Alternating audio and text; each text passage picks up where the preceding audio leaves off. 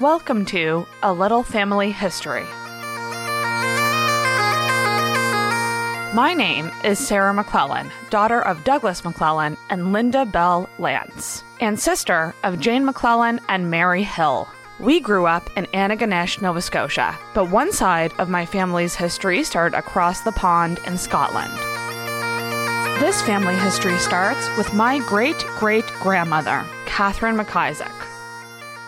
According to my father, Doug, her family history is an interesting story that needs to be told.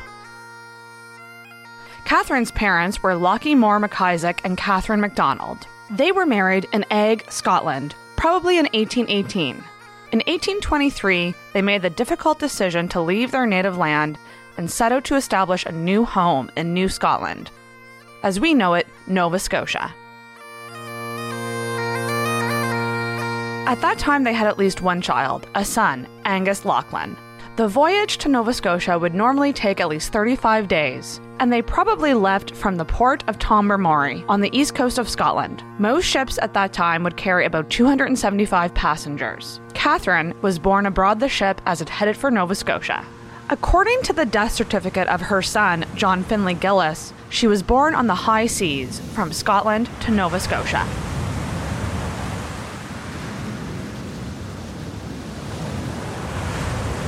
Arriving in Pictou, Nova Scotia, the MacIsaac family made their way to the Arisaig area of Antigonish County and established a home in Pleasant Valley on Eigg Mountain.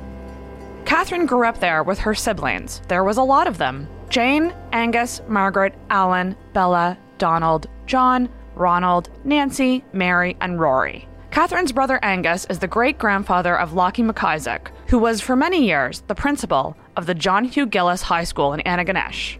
A few years after the Lockie MacIsaac family came to Nova Scotia, so did his wife Catherine's family, Donald MacDonald, with his 7 children. They also settled in the Pleasant Valley area of Antigonish County. Some years later, probably around 1830, Donald MacDonald and a number of his children moved to southwest Margaree in Inverness County. The rest of the family stayed in Pleasant Valley. Duncan MacDonald, Catherine's brother, purchased a farm in Margaree, which was known as the Golden Grove Farm, a very noteworthy farm in the area.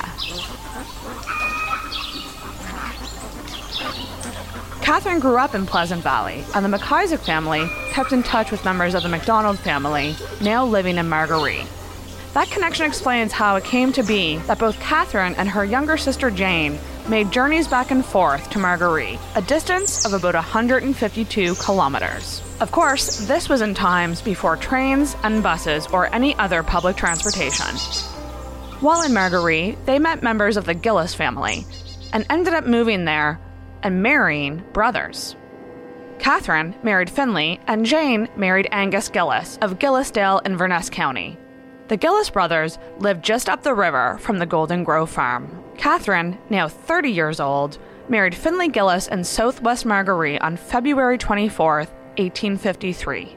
They had 9 children: John F., Catherine, Sarah, Ronald, Donald F., James, Annie, and the youngest Mary Ann, who was born on August 8th, 1869. Oh, and by the way, before I go further, I'll have to let you know that you're going to hear a lot of the same names in this story.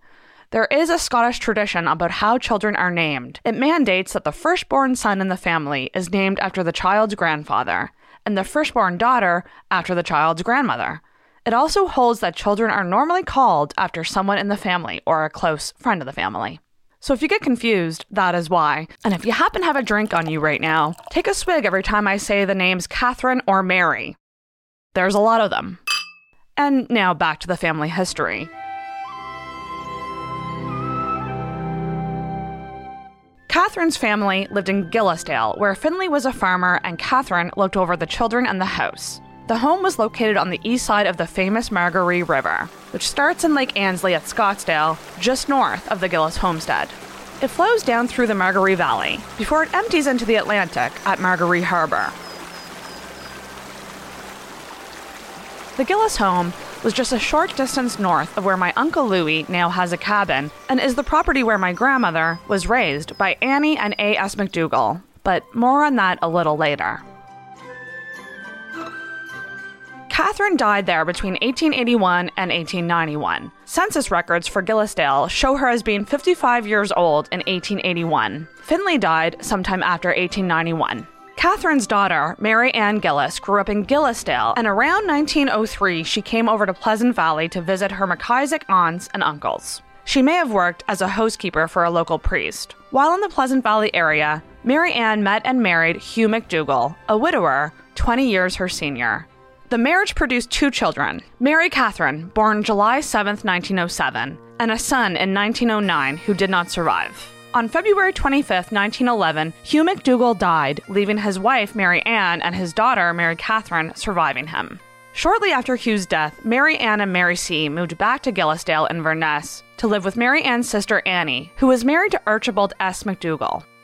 Just over 2 years after her husband's death, Mary Ann McDougall died on April 16, 1913, and Mary C., who was only 6 years old, was brought up by her Aunt Annie and Uncle A.S. McDougall. She attended the Provincial Normal College in Truro, graduating as a teacher in 1933. On December 26, 1940, Mary C. McDougall married my grandfather, who I never met. His name was Donald A.R. McClellan.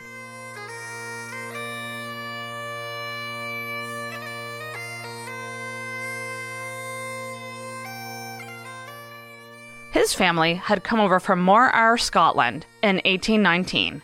He was a farmer and a carpenter, and Mary C. a schoolteacher, and from what I remember, a big-time animal lover. In 1957, the McClellan family, including my father Douglas, my uncles Archie and Louie, and my aunts Anita and Peggy, moved over to Antigonish County along with the family dog, Tippy. They lived in Lower South River and Lakevale, where Mary C. taught school. Donald died on September 26, 1963, at the age of 63. And my grandmother, Mary C., passed away on August 13, 1998, at the age of 91. And this is where I say, to be continued for now.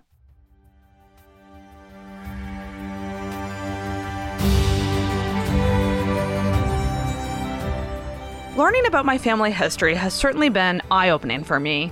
As confusing as it was at times with all the names, locations, children, and spouses to keep up with, it was also very enlightening to learn what my extended family went through, and how it all led, somehow, to me. I want to thank my father, Doug, for doing this extensive research into my family history. It goes to show the interesting things you will find if you just go looking. And maybe this podcast episode will encourage you to do the same.